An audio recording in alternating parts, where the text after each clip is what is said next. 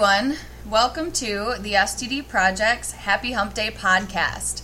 I'm Janelle Marie, founder and administrator of the STD Project. Today we are going to be answering the question, can someone with an STD have casual sex? Kinda dicey, right? First, I should frame the question before even answering it by explaining a little bit about when someone first contracts an STD. The majority of people, because of the immense stigma behind STDs and the way in which STDs are treated in the public eye, when someone first contracts an STD, they feel like they can never have sex again. I certainly felt that way. I was 16 when I contracted an STD, and I cried all the way home in the car while my mom drove us back to our house. And I was certain no one would want me again, no one would ever want to sleep with me again. My whole life was going to change. Some of it did, in fact, but I was able to have great relationships. I was able to have sex. I was able to have awesome sex. And I was able to date people I wanted to date. And it really wasn't as horrible as I initially thought. However, it's very natural for people to feel that way because of the stigma, again, because of when they first contract it. That's all they know about STDs is that they're horrible. It means that you're now dirty, you're damaged, you're not wanted. All those things aren't true, but it takes a little bit for someone to work through that. The point then being, can someone actually still have casual sex, which is different than if someone can date again and have relationships again. The actual answer to if someone can still have casual sex is yes. That's the short answer.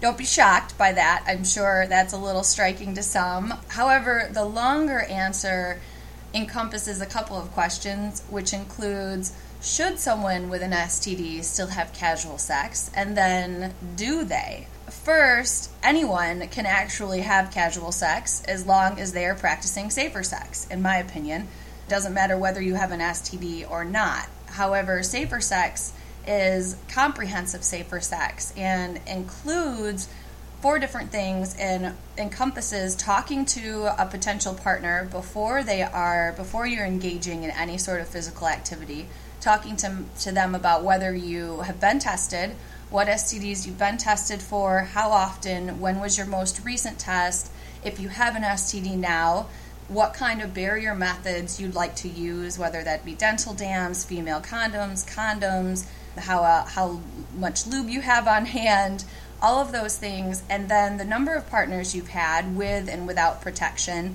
and then the status of your relationship. Are you going to just be casual friends with benefits?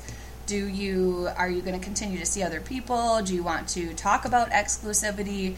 All of those things are necessary. So if you're having casual sex with someone and you're doing all of those things, it's fine. In a sense, it's ethical. Go ahead. You're communicating everything. You're telling them what they should know. You're giving them all of the opportunity to assess their risk before they're put in a compromising situation. So that also means you can't be naked laying in bed and then telling them, oh, hey, wait, by the way, I have an STD, just so you know, because at that point in time, people's minds are elsewhere. It's really hard to make a full, conscientious decision when you're in the heat of the moment. So, yeah, does all of that generally happen during casual sex? No, probably not. And that's really the issue, is that casual sex is just that. It's casual. Oftentimes it's with people you don't know very well. So you haven't had kind of the conversations that you really should be having. If you are, rock on. That's awesome. And keep going along with that because you're doing a really good job. And the more that happens, the more that people will feel free and comfortable to talk about safer sex and to get tested because the stigma will be erased. The people who are doing that successfully are helping to eradicate the stigma. What makes it harder for someone with an STD to practice or to have casual sex is that they also must tell that person that they have an STD. Not only that they've been tested, not only what type of barriers they'd like to use, not only whether or not they're sleeping with other people at the same time, but then they also have to convey to that person that there is a risk additional outside of just having casual sex with someone, that there is an obvious known risk they have something that they could transmit to someone else. And it's not always easy to tell a stranger, and not that that person that you're having casual sex with has to be a stranger, but generally they're people you're not as comfortable, you're not in this long-term developed relationship with. So that's a question that if you're living with an STD, you have to pose to yourself. Are you ready to tell that random person that you have an STD? And do you also want to put yourself at risk for additional STDs? I think that's a topic that doesn't get talked about a lot, in terms of people think instantly, now I'm the bad guy. I have an STD, people are worried about me, I can't sleep with anybody else. But naturally, when you have an STD, you're at a higher risk for contracting additional STDs, and then there are a plethora of other STDs out there. The World Health Organization says there are around 30 or so viral, bacterial, and parasitic STDs out there. Different websites talk about a different number of them. The STD Project talks about around 20 or so STDs, which is kind of on the high number. A lot of other websites only talk about like 4 or 5 of the most common. That's really a big issue in terms of, quite honestly, I didn't think about that. That wasn't going through my head because I was kind of blaming myself, and I wasn't thinking, oh shoot, I'm still putting myself at risk for other things. I'm living with genital herpes, but I could also contract HIV. I could also contract molluscum contagiosum. I did end up later contracting scabies on top of having genital herpes. Whole nother story for a different podcast. So it's not always easy to tell a stranger, and do you want to put yourself at risk for additional STDs? People still do, though. People still have casual sex. That answers the question, do they? Do people with an STD then still have casual sex? Sometimes they don't tell people who they're having casual sex with. And this is quite common actually, because that's why STDs are so common. A lot of people are contracting them. Some people don't know they have them and are transmitting them to others, while some people do know them, and they're in one of those developmental stages that people go through. When somebody contracts an STD, people go through a set of stages. The first stage is generally fear, disgust with oneself, embarrassment, incredible shame. And then the second stage is kind of once somebody initially gets past that initial fear and shock, and then starts to do some research, realizes how prevalent STDs actually are, how many people have STDs, how many people contract them and don't know they have STDs, how many are transmitted, so on and so forth.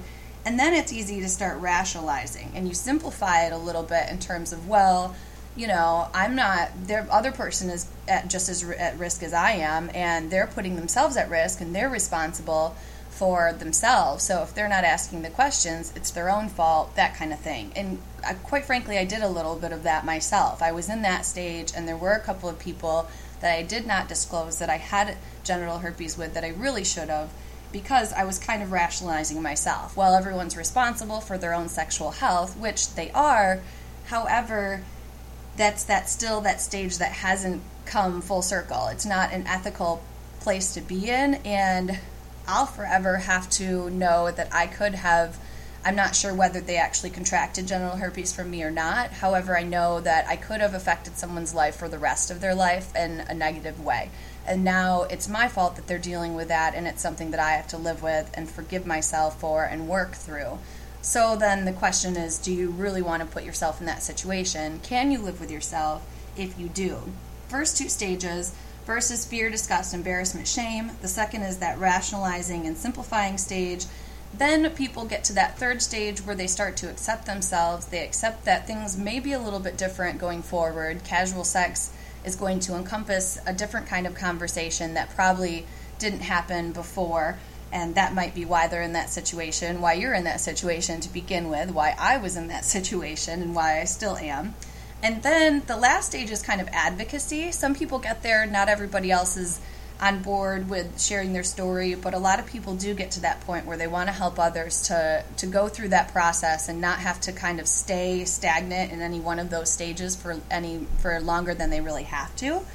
To come full circle, so now we've talked about all of the stages that really happen. So why some people do still have casual sex and don't tell others that they have an STD, and that's part of the reason STDs are so prevalent. You can still have casual sex, but it should be safer, and fully disclosed. So you need to fully disclose your STD status, and everyone needs to have conversations. The weight and the responsibility is on everyone in terms of casual sex activities. It's not necessarily bad or immoral. However, to be 100% ethical, you need to fully disclose, have those conversations about barriers, that kind of thing. And then if you're living with an STD, do you still want to have that casual sex? Do you want to tell this somewhat of a stranger about your STD and maybe risk them telling other people? Can you deal with the guilt of potentially transmitting it if you don't tell them? Only you can know what's right for you, right? Everyone leads an individual and unique lifestyle, and I can accept that as long as everyone's being as ethical as possible and as conscientious. You have to be kind of mindful now in the situation. It sucks a little bit. It's a little bit more difficult and trying than where you wouldn't have to necessarily worry about that. But if we did worry about that a little more, if everyone continued to practice safer sex, if we talked about it, communication is key. If we talked about it more and more, it would be easier there would be more prevention. It would be easier for people to go and get tested, and the people who weren't having those conversations and didn't want to engage in safer sex practices would be the odd man out. It wouldn't be this weird, like, oh gosh, why do you need to have this conversation? I just had a couple cocktails with you and just want to, get it on real quick. Like, why are you getting all weird and scientific and technical on me? And I think right now there's a lot of that. It's strange for people to have those conversations, but if we do, can you imagine how awesome it would be and how much safer everyone would feel and more comfortable with their sexuality and their sexual health?